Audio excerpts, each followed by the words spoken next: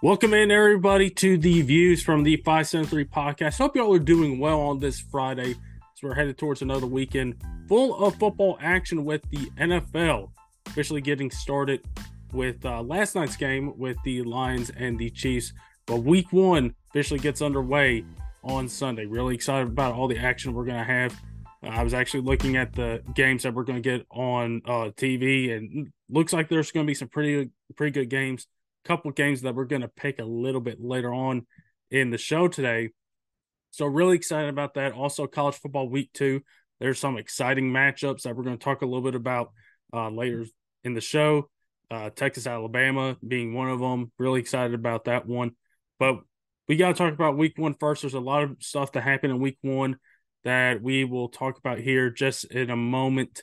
But before we get into any of that, if you like what you're hearing, if you like what you're seeing, be sure to go check out the audio podcast where you guys get your pods. Be sure to go follow us there, post notifications, turn those on, subscribe, leave a rating, review, all that good stuff. YouTube channel 573 podcast. If you like the video version of the pod, go check the YouTube channel out, 573 podcast, where we have a lot of clips from previous shows, whether it's views or entertainment. If you like that, go over there, subscribe, share with your friends, all that good stuff with YouTube. Maybe I should put a reminder out here since it's locked in as of now. Anything can change, but as of now, on the entertainment channel, we've been talking about doing a Pixar tier list for a while now. And we've been trying to figure out, okay, when is the best time for all of us? And so I believe Peter got it started. The conversation started again on Wednesday, and we kind of talked about it, saying it, as it is football season. Rebecca knew that me and Peter would probably be more committed on Saturdays with college football, and Matt would be more committed to Sundays with NFL and fantasy all that stuff. So we looked at the schedule and looked at October 7th, which, funny enough, is when Penn State, Tennessee, they both have bye weeks that week. So we're pretty much free. I mean, we'll still probably watch college football knowing us, but neither of our teams are playing. And so we talked a little bit more about it. Rebecca, Matt, Peter, we're all good to go October 7th for the Pixar tier list. So mark that in your calendars.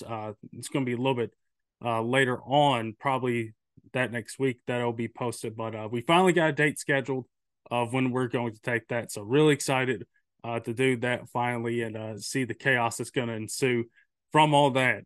So without further ado, let's get on into this week's show. And we're going to start off with college football week 1 and talk about some of the stuff that we saw. Now, I'm going to kind of do it a little bit differently, I think, this year.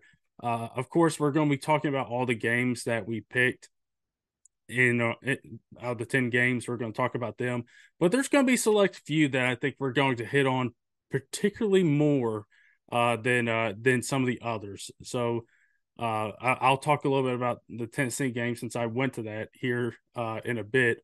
So we'll talk a little bit about Florida, Utah, and Florida with how they look. Colorado, TCU, everybody's talking about what happened with that game. So, of course, we got to talk about it here. Clemson, what's going on there after losing to Duke, LSU, Florida State. So, we'll talk a little bit about those games a little bit more in depth and a couple other things that happened throughout the weekend. But as of right now, let's kind of like run through the games we picked. Navy, Notre Dame. Of course, Notre Dame won that. Utah, Florida. Utah winning that one. And a pretty impressive game from them, considering no Cameron Rising. They won that one 24-11. Then next up, we got Tennessee and Virginia. Tennessee winning that one 49-13. Then up next, you got TCU, Colorado. And of course, we were all shocked by this one as Colorado ended up getting the upset 45-42. Really exciting game with TCU and Colorado. Boise State and Washington. I thought this one was going to be a little bit closer, considering Boise State. They're a good team. They've been a good program for the last several years. but Washington was just too much for them. They blew them out 56-19. And Michael Penix Jr. had himself a day, going over 400 yards in that one, 450 yards to be exact. So he had himself a good day. Ohio State, not an impressive showing from Ohio State. I think we can all agree on that, but they get the win nonetheless and beat Indiana. Indiana gave them a tough game. Kind of a surprise to, I think, a lot of us. But Ohio State gets a win there over Indiana, gets a Big Ten win under their belt. UTSA and Houston. I went with UTSA on this one, and UTSA end up losing 17-14. Not a high scoring game, but Houston gets the win there in their first game as a Big 12 league member. Next up, Penn State, West Virginia. Penn State ended up winning that one with Drew Allar, his first start as a Nittany Lion, going pretty well and knocking off the Mountaineers 38-15. Had himself a pretty good day. Next up, honestly, the next three games we all got wrong. South Carolina, North Carolina. I went with South Carolina, and North Carolina completely went through that offensive line of South Carolina is like a knife on butter. So North Carolina ended up getting the win there, despite Drake May having a couple picks in that game. I do think that says a lot that North Carolina is able to win by a couple scores, even with Drake May throwing a couple picks. That says a lot. Maybe that bodes well for the Tar Heels a little bit later on this season, but we'll have to see. So North Carolina beat South Carolina there. LSU, Florida State. I was anticipating this one to be the best game of the week. I think we all were. And it kind of looked like that for a while with how this game was going. And Florida State ended up just beating the brakes off of LSU in that second half. They just could not do anything. And Florida State just absolutely ran through the LSU Tigers and ended up getting the victory there. I'm trying to find the score here, but it was not pretty in the second half for the Bayou Bengals. Let's just say that. So we'll talk a little bit more about that later on. And then Clemson at Duke on Monday night on Labor Day. And what a surprise it was, Clemson losing to Duke the way they did. It just did not – it looked like a shell of Clemson, if we're being perfectly honest. Clemson losing to Duke by 3 scores. Just kind of, crazy to think about how that happened. And, you hired Garrett Riley. We'll talk a little bit about that a little bit later. I don't want to step on any things that we're going to talk about more in depth. But let's talk about Utah, Florida here real quick and kind of talk about that one. It was just not a good day for Florida. Like, they were struggling. And Utah, I think, kept them in the game a little bit more than they probably should have. But Florida just looked like a team that was outmatched. Utah had a lot of physical toughness in that game, and they showed why. They hit a bomb of a pass play early on in that game to really kind of set the tone for them. And just Florida, I mean, if this is any indication, it is not going to be easy. I mean, we kind of know that just by taking a look at their schedule. It's going to be a tough road. So starting off in Utah like that, looking severely undermanned, it's not a good look. So Billy Napier's got a lot of things to correct here into week 2, and he's got a big matchup against Tennessee heading into week 3. So he's got to get the Gators ready for that one. It is a night game at the Swamp, so maybe that could help a little bit out with some home field advantage. That always can help, but we will see. Speaking of Tennessee, let's talk a little bit about that one as I was there. First off, fun weekend. And the sunburn was, I don't know if it was worth it, but, I got to see my favorite team. I'm not going to, with a chance like that, I'm not going to throw any shade. Probably could have used some shade. But it was a really fun game. There was a little bit of nervousness with how the offense was still trying to work through things early on. Could kind of get a sense of that. The crowd was amazing throughout the whole game. It was packed. Everybody was loud.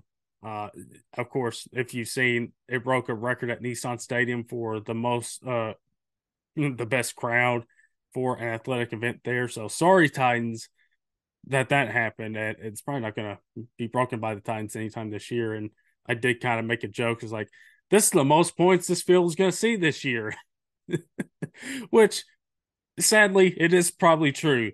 So it was a fun environment. Crowd was amazing.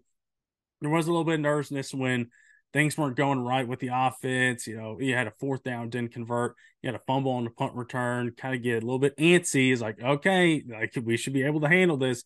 And then sure enough, they start to get in a little bit of a groove later on. And they really start to really impose their will on both sides of the ball against Virginia, as they should. They were the better team offensively, defensively, special teams wise. A little bit concerned about the kicking out of bounds a couple times in the game. You kind of want to get that figured out. And the punt game wasn't the best, so you got to get those worked out here pretty soon. You got a game against Austin Peay this week that you should be able to clean some of that stuff up. But overall, was really excited to see what was going on.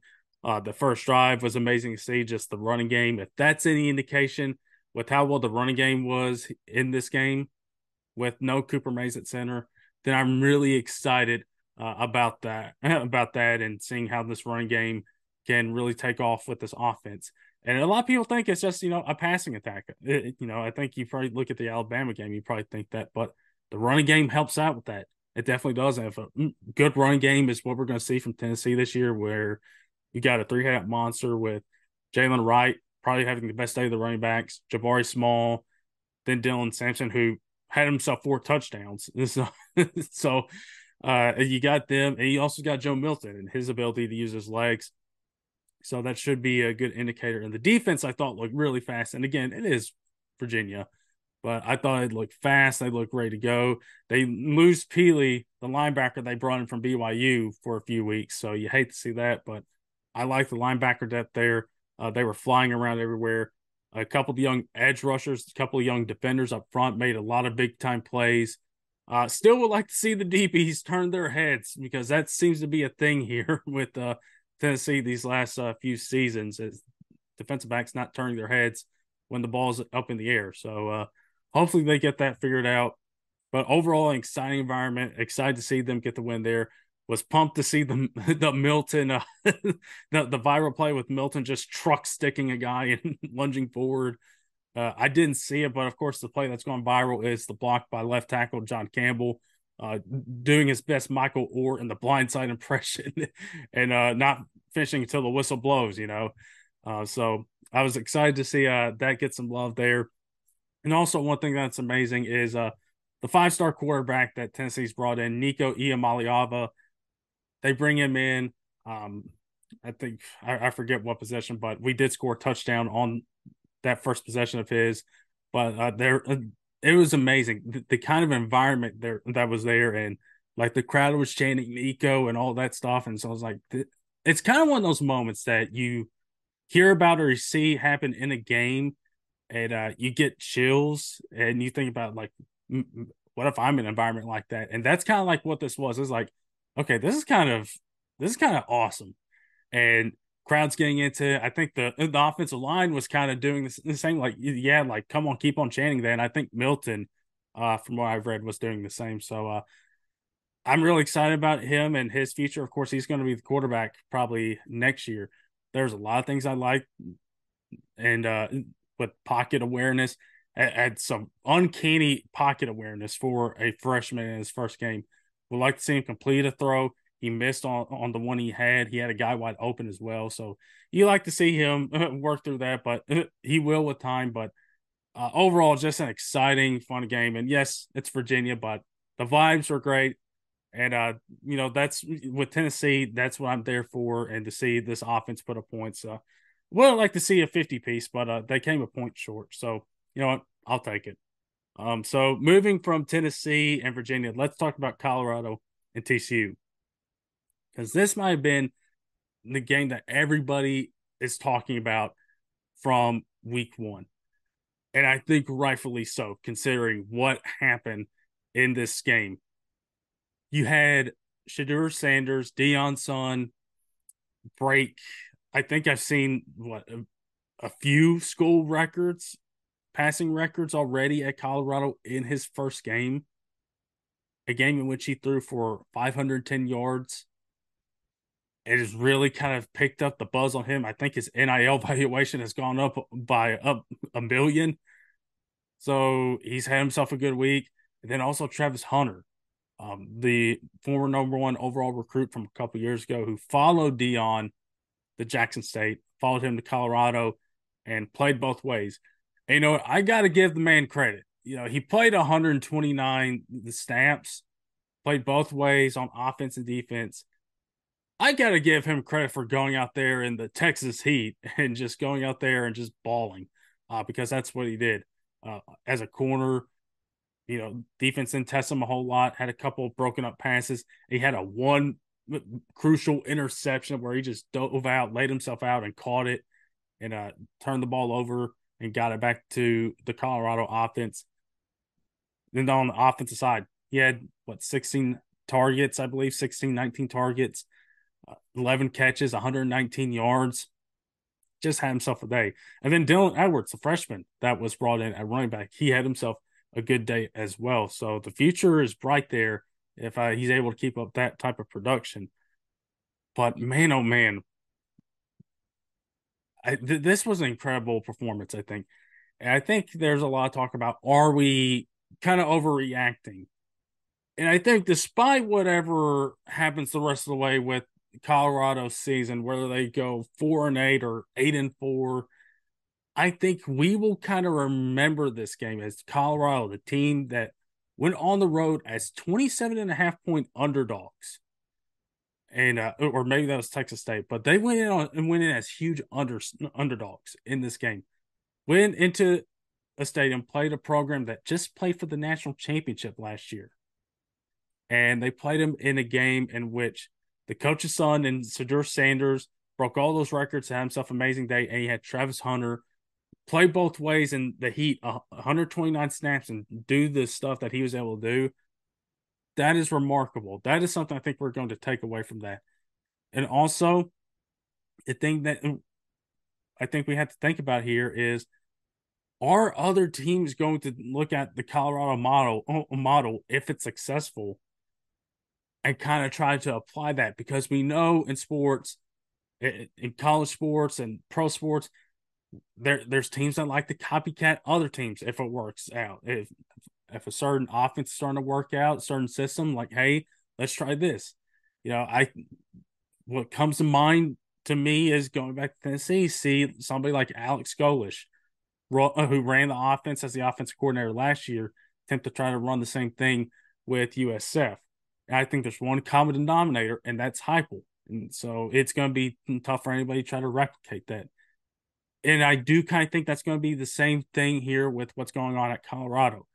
Because how many coaches are out there that are like Dion, a guy that is in the NFL Hall of Fame, one of the best corners to play in the National Football League, and is a guy that has just a magnetic personality where it's just you gravitate towards him, and he is like 100% believing in you and all this stuff, and saying like, "Hey, you," like with Travis Hunter and at the halftime interview, it's like he is him.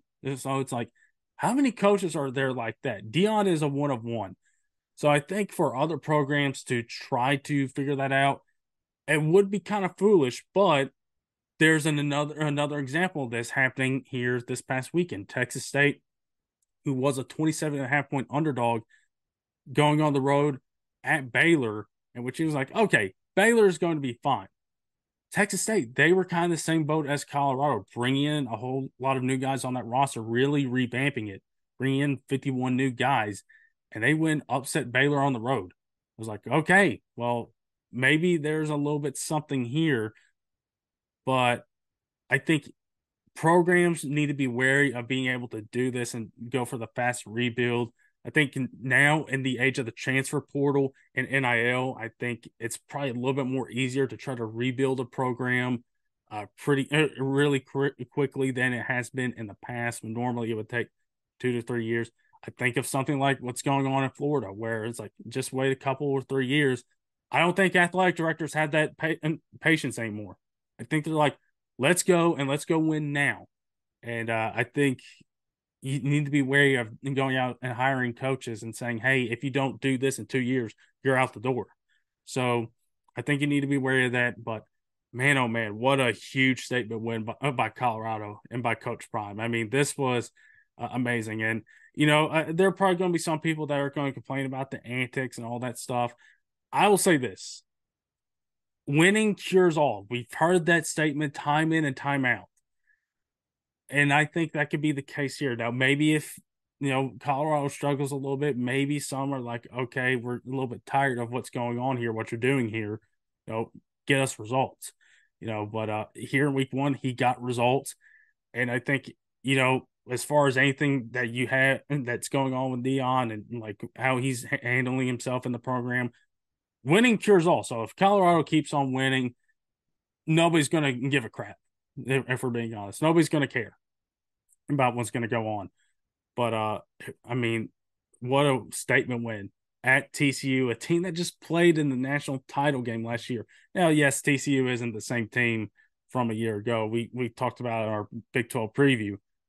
But man, what a big time statement win by Colorado and Coach Prime, going to Fort Worth and upsetting TCU in the Texas heat, and you got your son breaking passing records in his first game, and you got a guy playing both ways and producing results on both sides. So I mean, tip of the hat to Dion and what he's got going on in Colorado, and we'll have to see. He's got a big game this week against Nebraska, who did not get the job done in their first game under Matt Rule. So it should be a fun one. And Colorado is now ranked. So yeah, good times are rolling over in Colorado, and we'll see if they can keep this going. Next up, let's talk about South Carolina and North Carolina real quick. Again, North Carolina beating South Carolina by a couple scores. Drake May not having the best game by his standards, throwing a couple picks in that one. And that really does kind of show if he's able to have a couple bad turnovers, that if North Carolina is able to overcome that, that could be good. But I think the thing that was a standout here is North Carolina's defense, because they just absolutely went through South Carolina's offensive line. Like it was kind of crazy, because we talked about it with the ACC with North Carolina. Their defense was not that great at getting pressure last year. They struggled with it. I believe they only had like 17, 18 sacks. And then they come into this game and they have 9 sacks. So they're already halfway to their total from a year ago in just one game.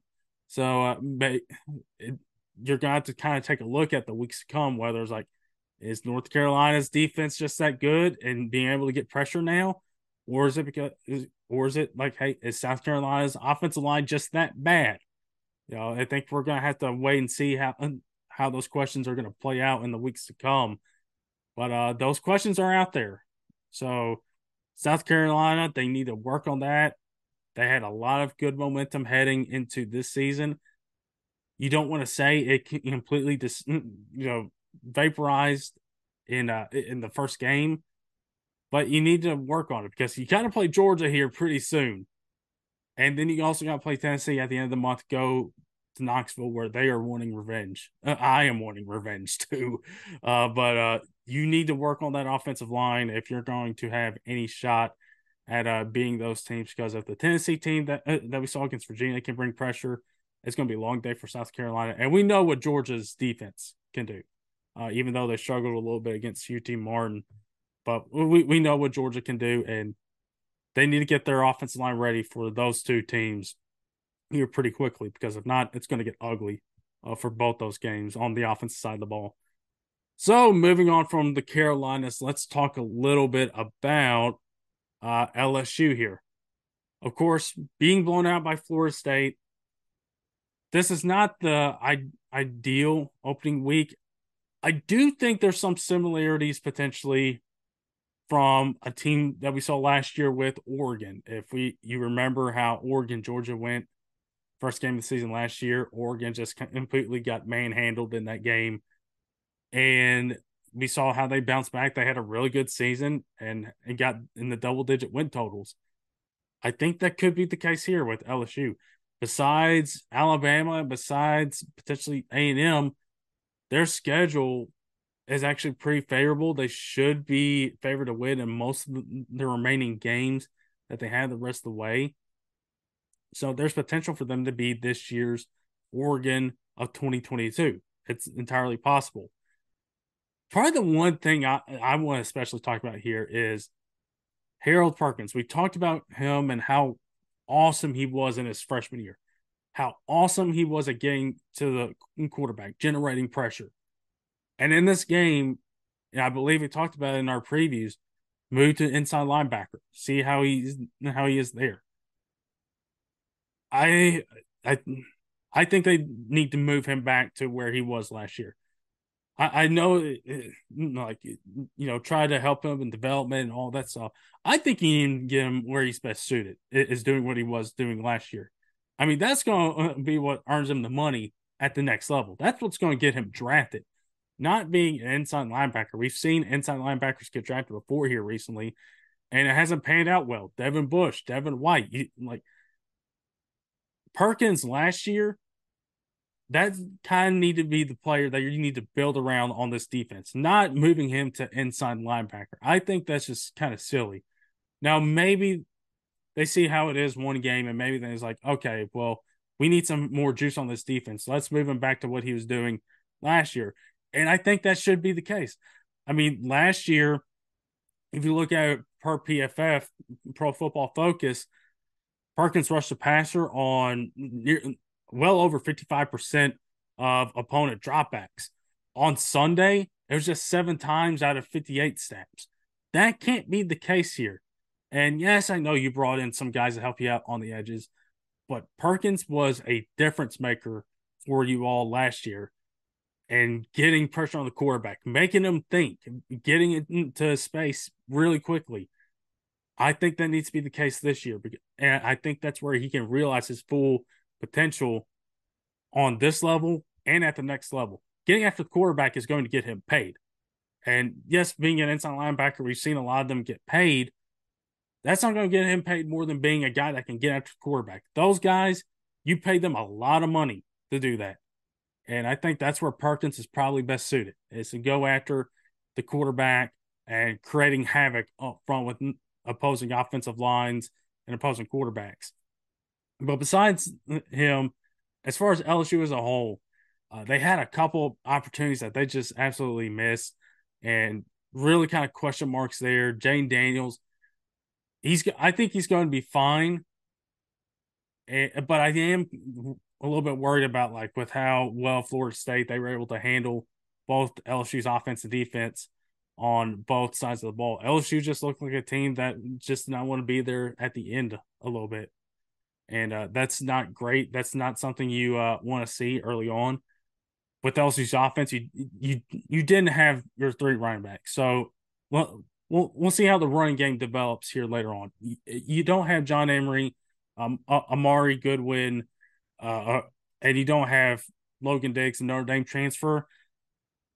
I mean, the running game is going to suffer a little bit. So once you get them 3 back, maybe it should be better.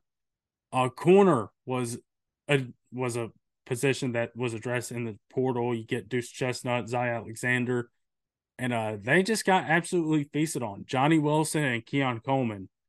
And we'll talk about Florida State here in a bit, but they absolutely feasted on those 2 guys. And that's definitely not what you want to see out of your corners in week 1. But maybe Wilson and Coleman are just that good. But LSU, there's a lot of questions here. I still think they'll be fine. But if Bama, I think, can beat Texas week and beat them pretty easy and beat them pretty handedly, then I think there's going to be a lot of people that are going to be back on the Bama's going to win the West bandwagon. And maybe this game kind of did some damage to the thought of LSU winning it again this year.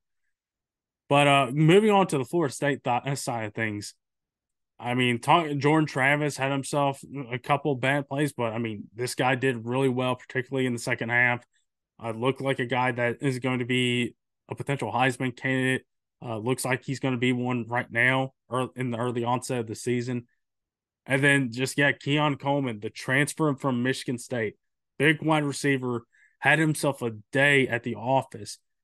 And, when we talk about the wide receiver position and as far as next year's draft, who the number one guy is, and Marvin Harrison Jr., and he did not have a good first game. And we'll kind of talk about some of the new quarterbacks here, but he did not have himself a good game. But that's not going to deter him from being number one wide receiver next year. But who's going to be the number two receiver? If Keon Coleman's able to have performances like this here the rest of the season, he's got the Clemson game coming up. If he's able to just feast on opposing corners like this, he could find himself in the conversation to be wide receiver two behind Harrison Jr. Because he's a big receiver, 6'3", 6'4", 210. He was able to go out and make plays and just run all over everybody. He could find himself in that conversation. But Florida State, this was a big, huge exclamation point win for them and their season, and what a lot of people think of them as potentially being a team that could go and win a national championship. If they're able to continue to do this, we'll have to see how Clemson is, but it could set up to be a really good season down in Tallahassee. So now moving on, speaking of Clemson, let's talk about that. And man, this is going to be a really interesting conversation. To start off this, I actually could not believe that this was real. I could, but I couldn't. At the end of the first half against Duke, Dabo said of new offensive coordinator Garrett Riley is there to run the quote-unquote Clemson offense. And, it kind of brought me back to the coach that coached the Arkansas State team that lost 73-0 this past weekend and was consoled in a viral video going around by one of his players. It reminds me of kind of that same mindset, and where guys were brought in, where there's a new offensive coordinator or a new defensive coordinator that are brought in. It's like, hey, you're here to run this system. You're great, but we want you to run our system. And I think this is going to be a thing that is probably going to be the downfall of Dabo right here. It's just fitting them into just like this square box and saying, we want you to run the offense that we run. Not what you ran at TCU, the offense that we run. Because I think we all thought that Clemson was going to have some elements of the TCU offense from last year, and Garrett Riley was going to carry them over with Klubnik and the guys that they have here in 2023. But no, it just did not look anything like that. And it may be the fact that Dabo's inability to adjust and adapt, whether that is with coaching hires like this, or whether it's something like NIL or the transfer portal, that may be a thing that ends him and Clemson's championship window here. Now we'll have to see how they do against Florida State here in a couple weeks. But I mean, in game one, losing to Duke the way they did, it's not entirely great. It's not.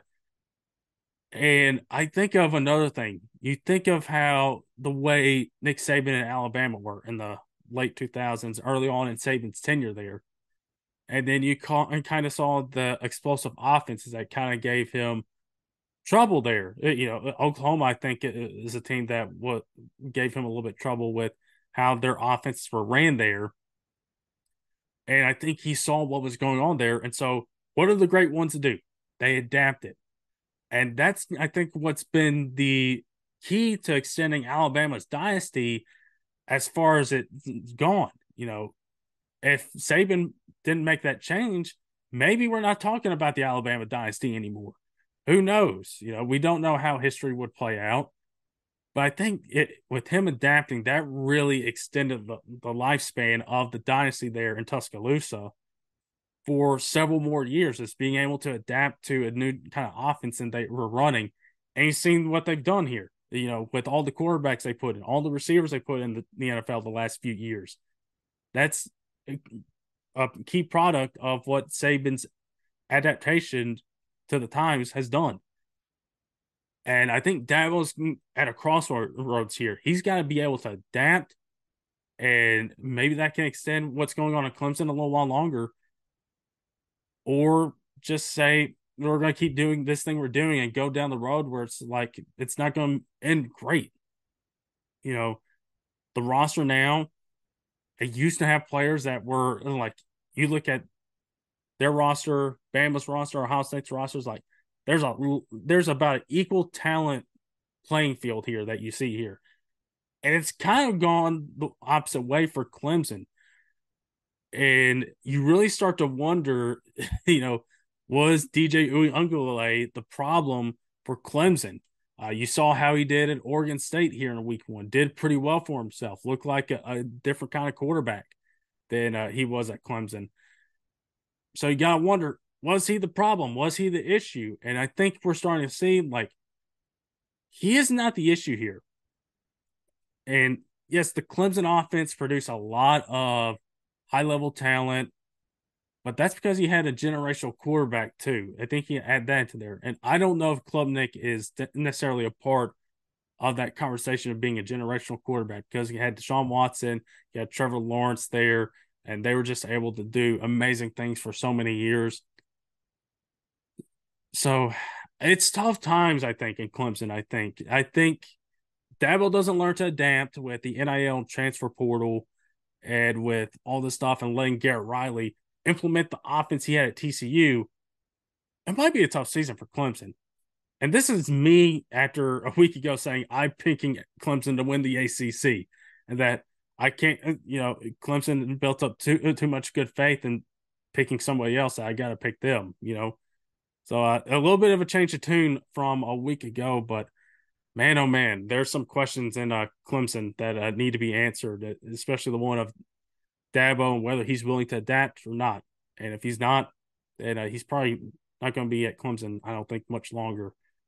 As far as other stuff in college football in week one, let's talk about it here and talk about some of the quarterbacks that we had. The Pac-12 quarterbacks particularly put on a big show. Speaking of DJ, he had himself a good day. Michael Penix Jr., we talked about him, 29 of 40 passing for 450 yards and 5 touchdowns. Good day for Washington. Caleb Williams did Caleb Williams things. Cam Ward, Bo Nix, they both had awesome days. I mean, Oregon, they had 81 points this past weekend, so it's a big week. And as far as other quarterbacks, Dante Moore, who's the 5-star freshman that UCLA brought in, he actually got some playing time and threw a couple touchdowns there and went the rest of the way in securing a win for UCLA 27-13 over Coastal Carolina. So you have to think, maybe he just got himself a chance to start here this upcoming week. And as far as the other quarterbacks, new quarterbacks, Drew Lohr, Penn State, 21-29 for 325 yards with 3 touchdowns, no picks in Penn State's win over West Virginia. So he had himself a good day. Jalen Milroe, he had himself a pretty good day as well, totaling 5 touchdowns with 3 touchdowns through the air and 2 on the ground, 13 of 18 with his throws, and got close to 200 yards with 194. And it's the first player in school history to throw for 3 touchdowns and run for 2. So good week for Jalen Milroe, and we'll have to see how he does against Texas. But should be a good thing. It's at Tuscaloosa, it's at home, so that should work in his favor. Then Kyle McCord, and kind of talked about him in Ohio State and like his connection with Marvin Harrison Jr. Yeah, he did not have a good game. Marvin Harrison Jr. just had 2 catches for 18 yards. Not what you want to see. McCord wasn't all that great against Indiana. 20 of 33 for 239 yards, no touchdowns, and a pick. And so I think you got to see a lot more. You're going to need to see a lot more if you're Ryan Day, or else you're probably going to move on to Devin Brown and see if he's got the juice and being the quarterback at Ohio State. So I think as far as this past week, it was a fun week.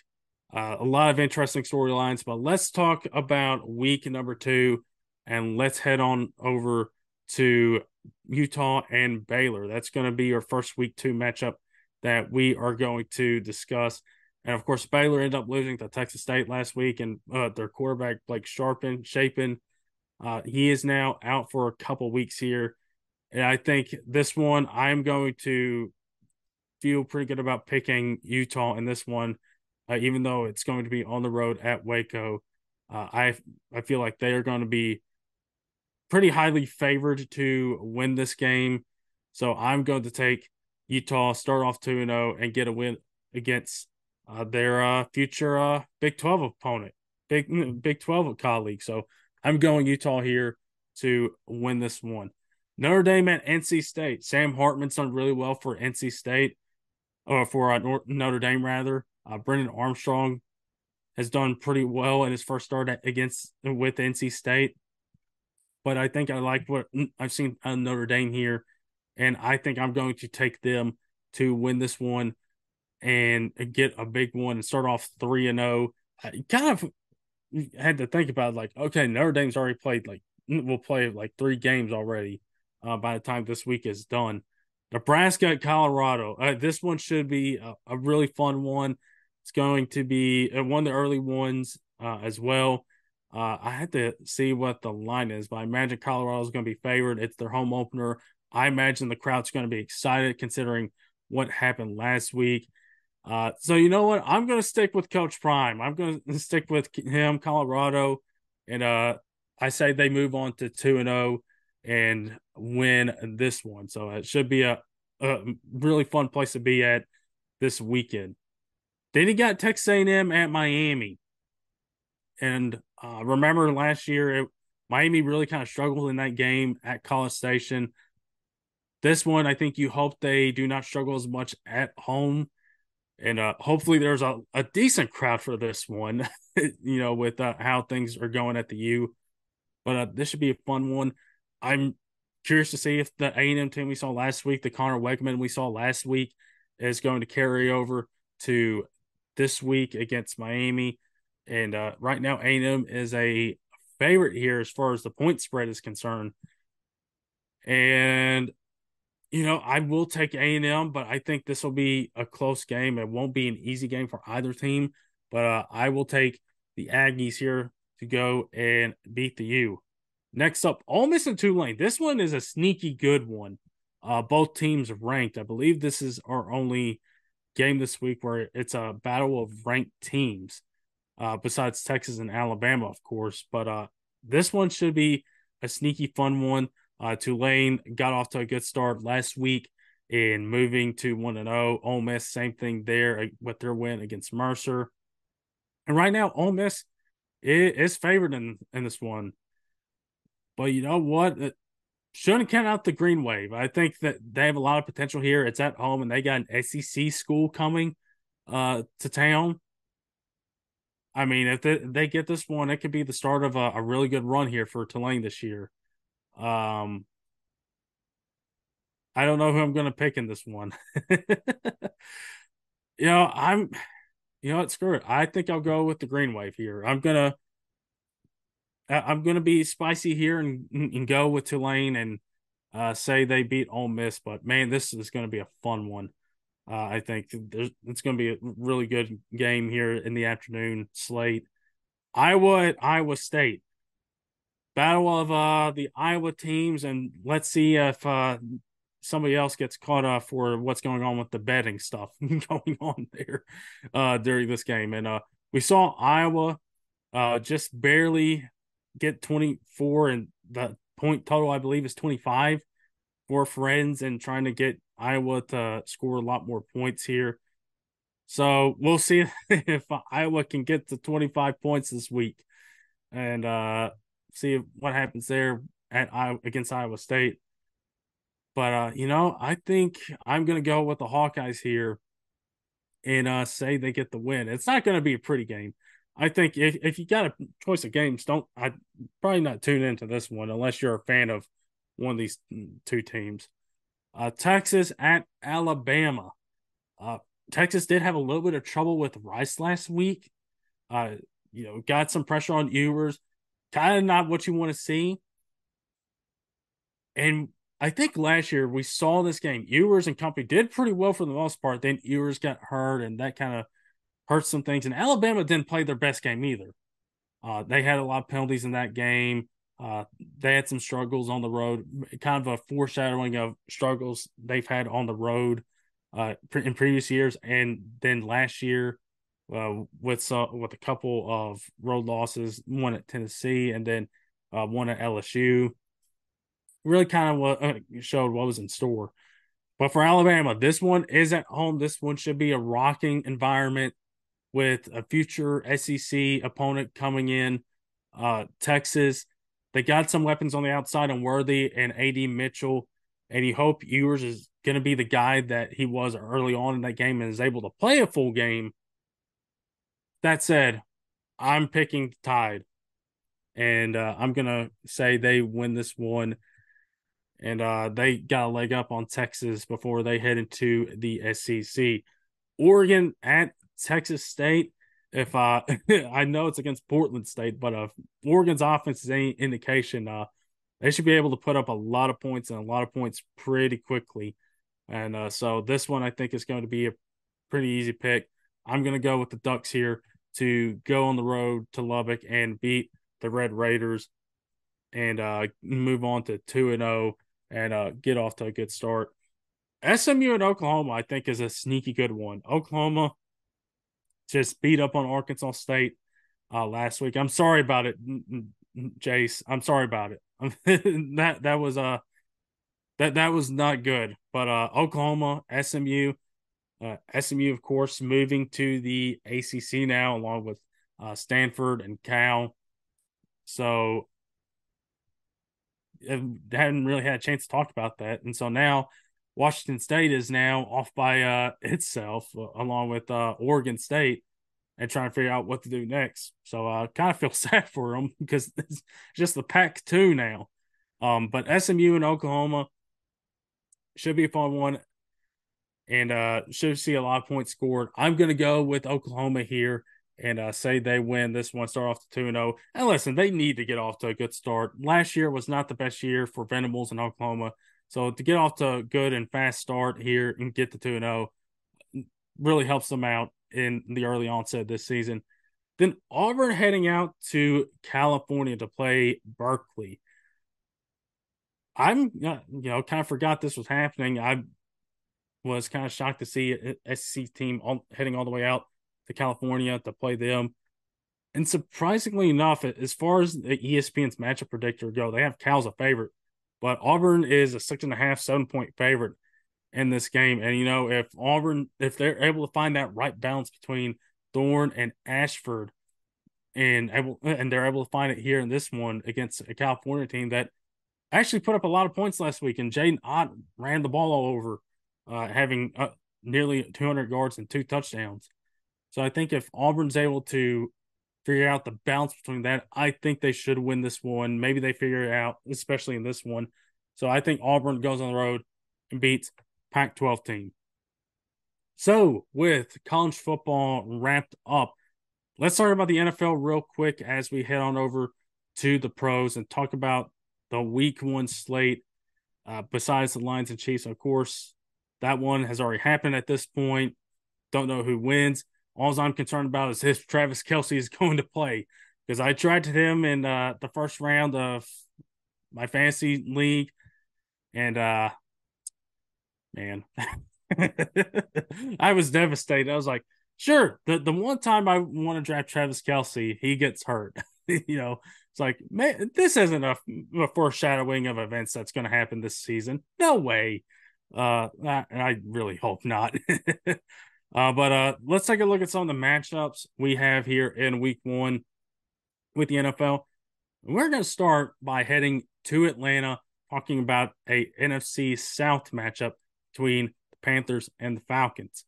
Bijan is now number 1 on the depth chart for the running back for the Falcons. So we'll have to see how he does against this Panthers defense that has a lot of young studs on defense, especially up front. You're concerned about the Brian Burns news. You hope that he plays, and we'll see him play. And right now, Atlanta is looking like the favorite right now. And Atlanta, they've got some guys on, in Carolina, they got some guys on the injury report. Cordero Patterson's listed as questionable. Jeff Okudah is as well. And for the Panthers, you got you got actually three receivers that are listed as questionable: Thielen, DJ Chark, Terrace Marshall. So you hope they're able to be good to go and help Bryce Young out in his first pro start in the regular season. Right now, Atlanta is the favorite, and I think I will take the home team on this one. I think I will take Atlanta, despite how we kind of felt about Carolina.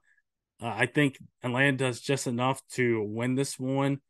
And I think we'll see some good stuff from Bijan early on and see him make some incredible highlight reel plays to be the first of many for his career, hopefully. So I had the Falcons winning in week 1 against the Panthers. Heading to an AFC South matchup, we got the Jaguars heading to Indy to take on the Colts and Anthony Richardson's first start. Interested to see how Jacksonville's game plan is for Richardson, see if that maybe is something we see later on with other teams and preparing for him. Get no Jonathan Taylor for the Colts. Shaq Leonard is questionable for this game. Zach Moss is questionable for this game as well. I feel good about Jacksonville. I felt good about them as evidenced by picking them to win the South. I think they get off to a good start and they take care of Indy. Indy is probably going to be a team that's not going to be good this year. So I'm going with the Jaguars to win their week 1 matchup. Titans at Saints. I'm probably hoping for the Saints to win this one because I got a couple Saints on my fantasy team. So it would fall into this, like, do I pick my own team or do I pick the team that has my fantasy players on it? So it's a tough conundrum. Right now, the Saints are favored to win this game. And I'm actually really curious to see how Derek Carr performs in his first game as a Saint.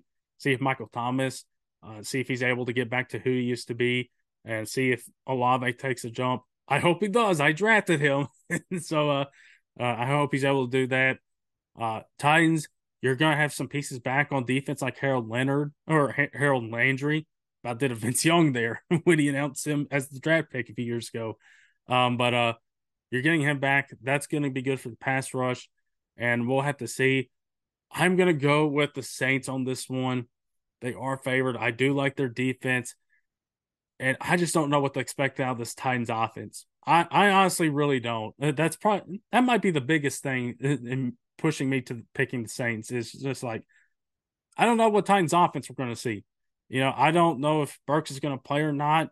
I don't see him on the injury report, but I don't know. I don't know what we'll see out of D-Hop. I don't know what we'll see out of Tannehill and the offensive line. I just don't know. So I think by lieu of that, I'm going to go and pick the Saints to win this one. 49ers and Steelers. This is going to be one of the games on TV that I'm actually looking forward to and seeing how it's going to pan out. Of course, a lot of people are hoping for a Kenny Pickett jump here in year 2.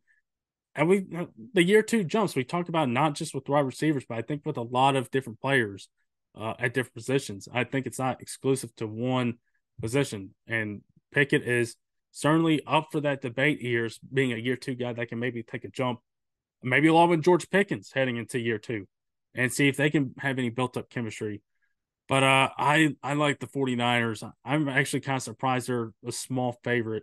They do have some guys on the injury report that are questionable. Hafunga is questionable. Kittle is questionable.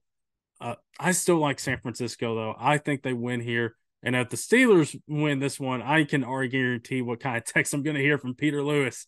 The Steelers are going to the Super Bowl is probably the most likely text I'm going to get. But I'm going to go with the 49ers here to win this one. Packers and Bears. I'm actually eager to watch this one because of the scenarios we talked about with the NFC North and how it feels. Maybe could take a jump. What to expect out of Jordan Love and the Packers and their young group of weapons. I'm actually really intrigued to see what happens in this one.